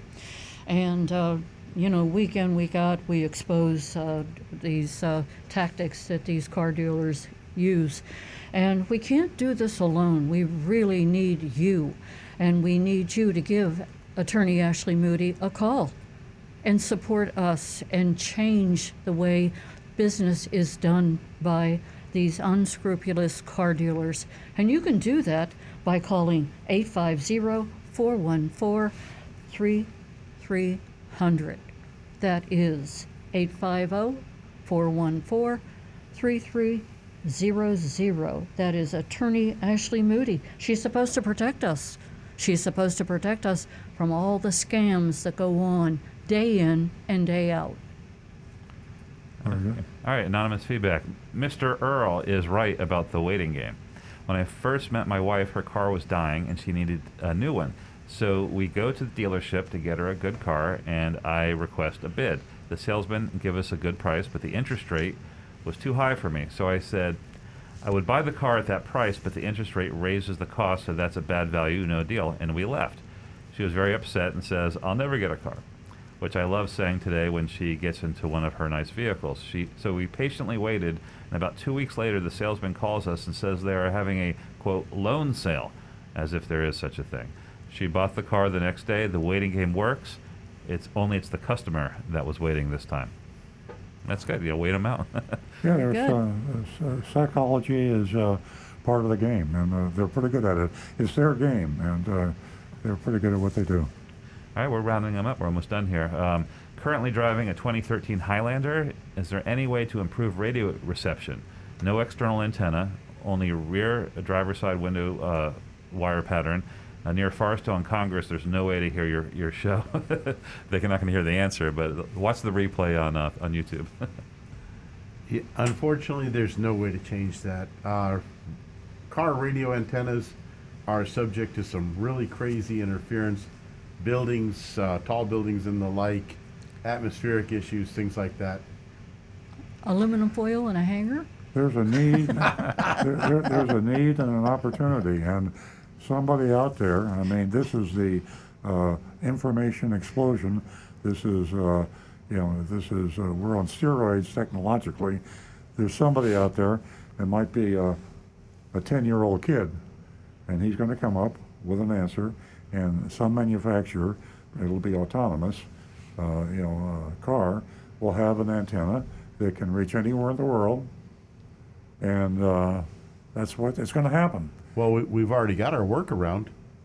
You just simply stream everything right through your phone, right through your Apple CarPlay. That's probably part of the solution. Yeah, right there. Well, that is the answer. They need to get a Bluetooth sort of set up in the car if they don't already have it. 2013 Highlander probably does, and use your phone. As a matter of fact, if you're traveling, you're going to go for a long drive, you can download radio stations and play the radio station the entire trip and not even worry that you're 200, 300 miles away from it. That's right.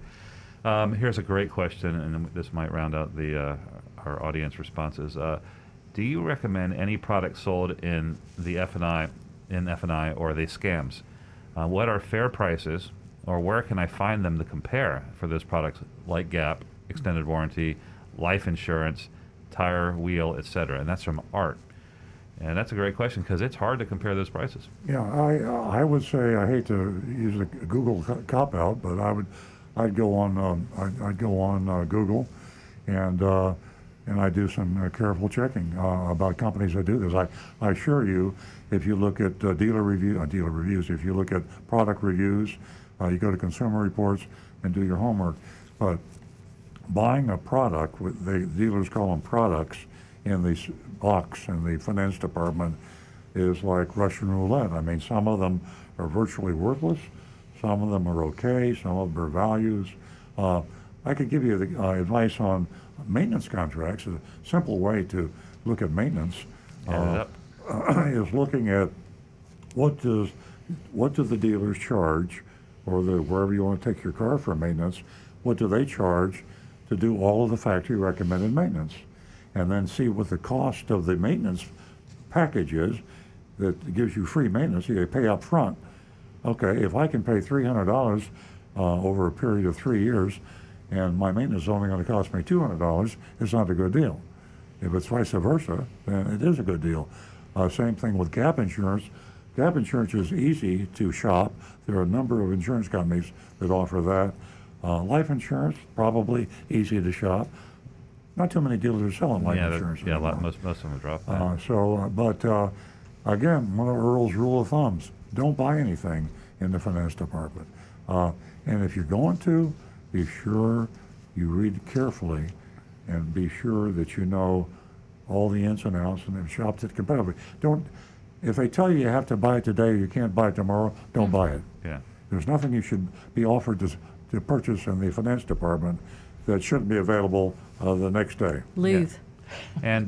And finding a dealer that actually posts their prices on the line for these products is extremely rare. Yeah. But the problem is, see, if you're in Florida, I know we're listening to all around the world. In Florida and some other states, they regulate the price, but it doesn't regulate it between dealers. So a dealer will establish a price for a warranty, and he has to sell at that price no matter what in Florida. But the guy down the street, the same coverage could be $500, $1,000 more or less. So there's not regulation in that sense. So it's very difficult to compare prices. Sure. We're all caught up with texts and anonymous feedback. Okay, well, let's get to the mystery shopping report. And I want to let the audience know that they too can vote on the mystery shopping report. And we really appreciate hearing from you and how you feel each week about the mystery shopping report. A lot of work put into it. That's Treasure Coast Toyota. 772-497-6530. Vote. Okay, Treasure Coast Toyota. We don't like mystery shopping Toyota dealerships here at Earl Stewart on Cars. It's a Toyota dealer, and that's I disclose that about every week. I'm very sensitive to the possible impression I can give by doing this. I risk looking like I'm bashing my competition if we give a Toyota dealership a bad grade. I also risk offending Toyota, the manufacturer. They are very adverse to public squabbles between competing dealers. They worry about these disagreements tarnishing the brand, and I could do another show on that. I don't like that policy, but that's their policy. They can punish a dealer pretty severely by saying something unkind about another Toyota dealer. And I'm sure Honda and some of the other manufacturers have similar rules. Despite these obstacles, we push ahead anyway, knowing that the service we're in is providing to the consumers in our listing area far outweighs the downside. Toyota has a very high share of the new car market, about 15%. Actually, they're number one in Florida and probably the southeast United States. So it's the biggest selling, most popular car in the market. A lot of people are affected by the sales and advertising tactics of their local Toyota dealers, so we got to do it. I do hope that the trust our listeners put in me will see that these investigations, for what they are honest assessments of the behavior of local car dealers with no ulterior motives. As a matter of fact, if I have an ulterior motive, it's probably to be so totally honest that you'll say, hey, this guy's so honest that he's telling the truth, yeah.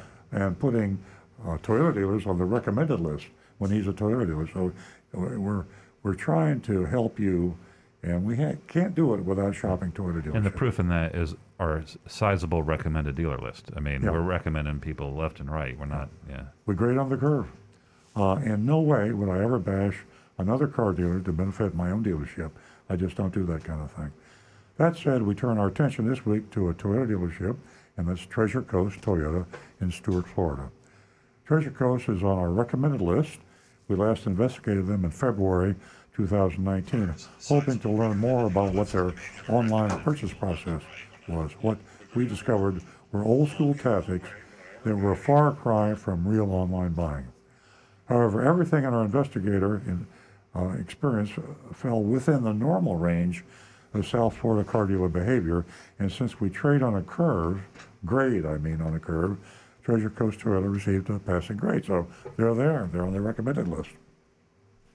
I also have to disclose to the listeners that I've been friends with the owner, Sandy Woods, for many years. I mean, we're not close friends. I've been to his office. I've talked to him on the phone many times. Tried to buy his dealership one time, as a matter of fact. And I consider him to be an honest person, and he's a very, very good businessman. As I've said before about owners, I know a lot of dealership owners, but owners are not on site. They're not hands-on. Most of them are very wealthy people that have multiple dealerships, and they have people that manage their dealership. His daughter, Amber, operates more hands-on. But I believe even Amber has a GM underneath a general manager that really does the hands-on stuff. Recently, Treasure Coast has been on a sort of sales volume roller coaster. We know there have been some significant changes in the senior management. After the departure of the general manager not too long ago, we noticed a change in their advertising, becoming cleaner and more straightforward. In the last few weeks, we've seen a rise in their sales rate, a sharp rise. We're curious as to if the improvement in image is correlating to the improvement in sales. What about the in-store experience? How would a showroom visit today compare with the last report on record? If they did improve their sales process and offer a better experience, we'd have more evidence that doing it the right way is a better way for business. Essentially, the main message of this show. To answer our questions, we sent in Agent Lightning, our female mystery shopper. Here's a report. I'll speak in the first person as if I were Agent Lightning. Adam, the maskless salesman, was standing behind my car and waiting for me to greet me as I climbed out. And I won't do another rant, but you'll see as this mystery shop progresses, nobody's wearing masks at Treasure Coast Toyota. And come to find out that apparently no one's wearing masks at other retail establishments or car dealerships in Martin County. Martin County has gone from, we recommend you wear a mask, to, but you don't really have to. And they went from you have to it might be a nice idea. Yeah, you have to, yeah. I said they recommend it, but they don't say you have to do it, and so nobody's doing it, apparently. Before I could even take in my surroundings, I was already bombarded with questions from Adam. What was I looking for? Would I need an appraisal of my car, etc.? I cut him off, stated I wanted to be completely transparent with him and that I expected the same in return. I said I was planning to purchase a new 2020 Camry LE by the end of the month. Adam interrupted to ask why I wasn't buying today. That's a little sign of aggression when you interrupt your customer and ask them why they don't buy today. I replied that I would be visiting 2 more dealerships before making my final decision. Sound familiar? Sounds like our advice. Yes. Earl Stewart Toyota and Beth Smith Toyota. Oh, okay. So I'm telling Adam, the maskless salesman, that I'm going to check with Earl Stewart Toyota and Beth Smith Toyota. Adam immediately sought to discredit Earl Stewart Toyota. Isn't this something? How could anyone discredit Earl Stewart Toyota? Just joking. Survival. I don't usually do this, but I'm speaking as if I'm Adam, the Treasure Coast salesman. I don't usually do this, but I feel compelled to warn you that Earl Stewart hides all his fees in the price of his vehicles, even though he claims not to have any hidden fees. And of course, we've heard this multiple times. Isn't that where they belong? Well, it's funny, but it's sad at the same time, because it's actually confusing enough to overcome the objection. And that's the reason a lot of dealers have used that. Dealers are not stupid, and their sales tactics and advertising is studied carefully. And I guarantee you, in the sales meeting, this is the training session. All right, what do I do? We got this big hidden fee that we're slapping on the customers. And Mr. Sales Manager, I'm a Treasure Coast salesman, what do I say? And Earl Stewart, he doesn't have any hidden fees. What am I supposed to say? And here it is. Here's what you say. Say, Earl Stewart does have hidden fees, and where he hides them, this is very clever, he's hiding them in the price of the car. and a lot of them just go, oh. And if someone says, but aren't you supposed to have all your costs in the car? Shut up, Charlie. I'm telling you what to say. It sounds good. It's a good sound. It sounds good. Okay. Anyway, I didn't want to digress too much. I didn't respond. There's Agent Lightning. I didn't respond. Adam proceeded to sell the dealership by explaining how important Treasure Coast customers were, and their goal is to keep them coming back. He said that's the reason all their cars come with a lifetime warranty for the original owner. And in the course of this dialogue, the lifetime warranty is mentioned, and in case I forget to get to it at the end, the lifetime warranty is a powertrain warranty. It is totally worthless. It is free, and you get what you pay for. Powertrain warranties are not worth the paper they're printed on. He said that the owner's daughter, Amber Woods, just spent $22 million on a new facility for their customers. He began to walk to the door and asked me to join him on a tour. I didn't want a tour, and I was annoyed by his presumption that I did. I didn't object, and I followed him. After our 20 or so minute stroll to the dealership, Adam led me to his desk and asked more questions, name, contact information, 3 color choices for the Camry. I said I would only consider white. He left to get the keys to the white Camry, returned, and led me to the vehicle. It was a 2020 LE, like I'd requested, had an MSRP of $26,697. It also had an addendum, Phony Monroney. Here we go. $1,600 in worthless add-on products. Pre-installed. I can't take it off. There's some new stuff here. I've never seen this before. Yeah, it's good stuff. It's good because it isn't something that you would be aware of because it's new. The extra $1,600 was, well, we've heard of nitrogen, $399 for nitrogen. For life. For life, yeah. $3.99 door cups for life. That's new. What does that mean? I don't know. I'm thinking that they're cup holders or something, and that That if you means lose one, at the end of the 3 years, we don't come out and snatch your cup holders on your car. We'll leave the cup holders Now, the that you're paying storage- for, and for as long as you own the car. yes. Then there's $3.99 for storage guards. And we for won't life. strip them off the car. Right. Do they fall off a lot, Rick? Storage guards? No. Yeah, and $399 for carpet mats. Okay, so that's $1,600. It's probably got a actual value of around $250, and that's Oh. Rick, Door cups are those things that go behind the door handle, so when you're reaching in to open your door handle, your rings don't scratch the paint behind the door handle. Oh, there you lifetime, go. and they're for life. Okay. Adam went over the car, focusing exclusively on safety features. We took the car for a short test drive, went back inside. He left me alone at the desk for 10 minutes, then returned with a worksheet. Remember, these worksheets are not legal documents. It says so in the fine print. So they don't have to tell you everything on the worksheet. If they leave it off the worksheet, it's not against the law. You don't sign the legal stuff until you've already signed in and committed to buy the car, and that's when you're in the box of the finance department.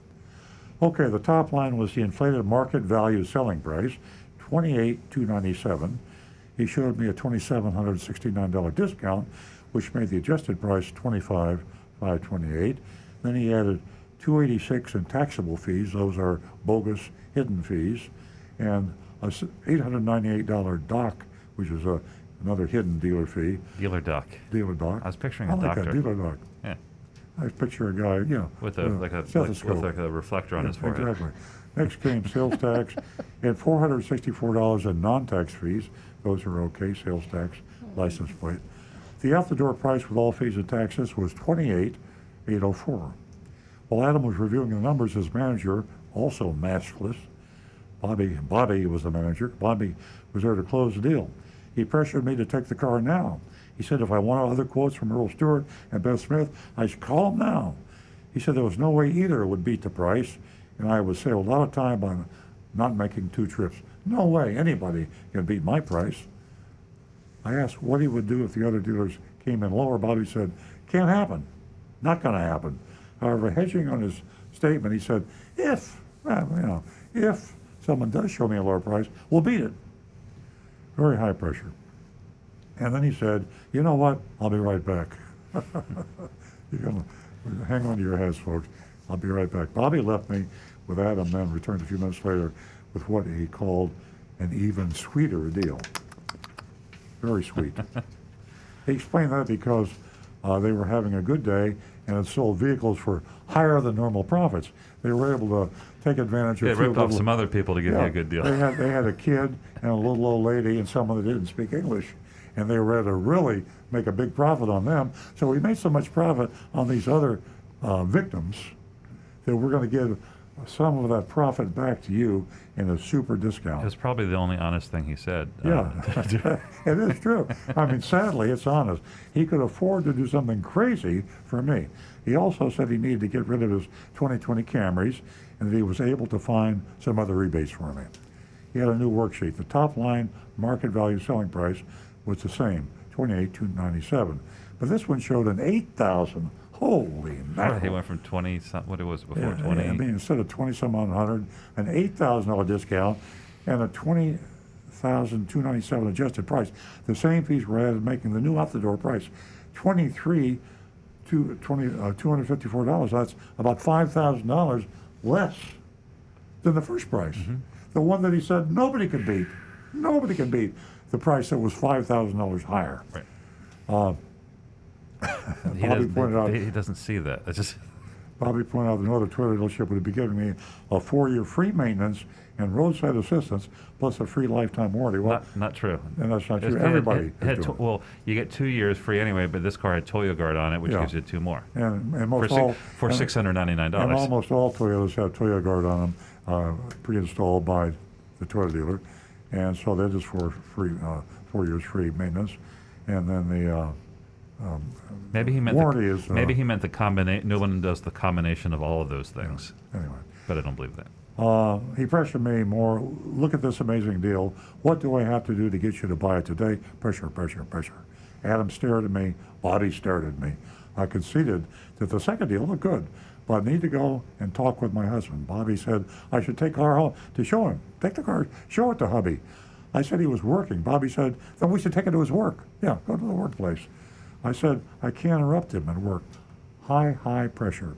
Bobby kept pushing me to take the car home. No obligation to buy. Here are the keys. Take the car home. Take the car home. I kept refusing and eventually stood up and thanked them for their time. As I walked out, I asked an employee why almost no one was wearing a mask and if they took the situation seriously.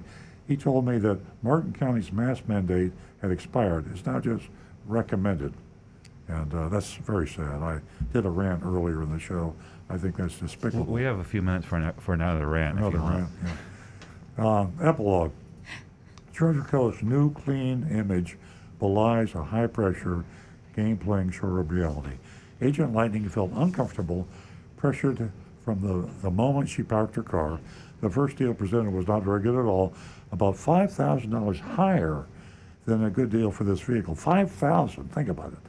It would represent a profit of $4,098. Almost. I'm a little off on that, but the profit's right. Yeah, Treasure Coast, Toyota, and probably $1,000 commission for Adam. 25%, that's about right. The second deal was obviously much better. It would represent a very small profit, maybe even $100. Now, we don't know that really will be the final price because you haven't seen anything but a worksheet which in the fine print says this is not a legal document. You will go into the finance department. It's mandatory, and there could be some more hidden fees added.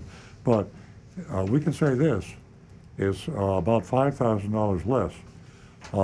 Very unusual to see that sort of a fast drop in price. And it does explain to us why the sales have gone up considerably. It also, and I'm glad I do have a little bit of time here, because it draws me to one of the saddest, worst things about the way cars are sold today. And this Treasure Coast shop is in spades. It's a perfect example. You can't trust the advertised prices. You can't trust the salespeople. And when you go in there, they're going to try to make as much money on each customer that comes in as they can. And so when this customer came in, Agent Lightning, walked in, they went for the jugular, we call it in the car business. They tried for the slam dunk. They wanted to make a $5,000 profit. And they did everything they could to pressure her into making the decision today, tonight, take the car home, take it to your husband's office, buy the car today. Because when you buy the car today, and if you follow Earl on Cars, you know you never buy the car today. You take a long time to study and shop and compare prices. Yeah. But if you do, then you pay $5,000 profit. And then they knew that when they weren't going to sell the car today, the truth would come out, so they had to drop the price to, we think it was a very good price. Mm-hmm. And they do that. So two people buying that same car from that same dealership, Treasure Coast Toyota, one would pay a $5,000 higher profit than the other person. Mm-hmm. And that's just not right. Yeah. And that's what happens, and not just Treasure Coast, but a lot of car dealerships all over the country. I also didn't like how justifying saying something. I found some other rebates. He didn't find rebates. There's no. It's not. This ain't Napleton. Yeah. There's no realtor rebate or farmer rebate. Exactly. There's one cash incentive. It's all dealer profit. He knows what it is. He didn't uncover something. The only thing he did is I got to cut my profit because they're going home and I'll never see them again. By the way, those door cups, I found them on Amazon by 3M, which is a top quality brand. Less than $20. Yeah. There you go. So, folks, now do we still have a little bit of time? Yeah. I want to go back and do the rant. I just want to alert Martin County and people in that area. If you're going to buy a car, come south, or maybe go north. I don't know what's going on farther north, but you're closer to come south, because we've been shopping a lot of dealers in Palm Beach County. And almost without exception, the dealers in Palm Beach County are wearing masks. Yep. Receptionists, the salesmen, the sales managers. If you want a safe experience in the service drive, you'll find the service advisors, the technicians. In Palm Beach County, the dealers are wearing masks. If you want to buy a Chevrolet, if you want to buy a Cadillac, you want to buy any make car, and you live in Martin County, and you fear for your safety of the COVID-19, don't buy it from a Martin County dealer. Or service it. Or service it. If a porter pulls up in your car, he's breathing in your car without a mask on, you're going to get in it. Now, when they hear that, and when people talk to them, and when you go into one, if you walk into a dealership and whether it's a grocery store or a shoe store or a car dealership, you say to them, put your damn mask on or you'll never see me again. You need to put the pressure on these retailers. Yeah. Otherwise, I don't know what it is. I don't know what it is. But it should be made illegal to do that, and shame It was. on Martin County Commission. It was I legal. agree. Now it's legal. Yeah. We have some grades. Linda gives them a big fat F. Mark gives them an F with 3 minuses. And this is a tough one. I'm going to pass them again because it was par for the course, but they get a D from me. And we've got Tim Gilliland, D minus, Mark Anderson, D, Donovan Lewis, F, Kit Kat, F, Ernesto, F. We got to give some weight to our listeners. And we overrule them a lot. I know how I feel. I know how you feel, but I don't know. Yeah, Nancy? I'm going to go Ashley Moody. I want her to vote on this mystery shopping report. Scams, scams, scams. This is what we're talking about. This is the reason I'm asking you to call the Attorney General, Ashley Moody, 850-414-3300. Give her a call. Let her know about all these scams week in and week out. How's your grade? My grade is a D. D. Yeah, I'm gonna copy you. Go with a D. I'm disappointed in a lot of things, but you have to grade on the curve, and we'll keep them on the recommended list. But I recommend that you don't buy a car from any Martin County dealer as long as the salespeople and the personnel don't wear face masks. Absolutely. And but barring that, if you're going to go there, just play the waiting game. Wait 10 minutes, and you'll get a better deal. Exactly. And from YouTube, we've got 3 more Fs, and my own, I would give them a D minus. Yeah. So you're keeping them on the good dealer list? Reluctantly. Yeah, we'll give them an asterisk. Very reluctant. Ladies and gentlemen, thank you for joining us this morning. We really appreciate your company, as always, and have a wonderful weekend and a safe weekend. And don't forget, wear those masks.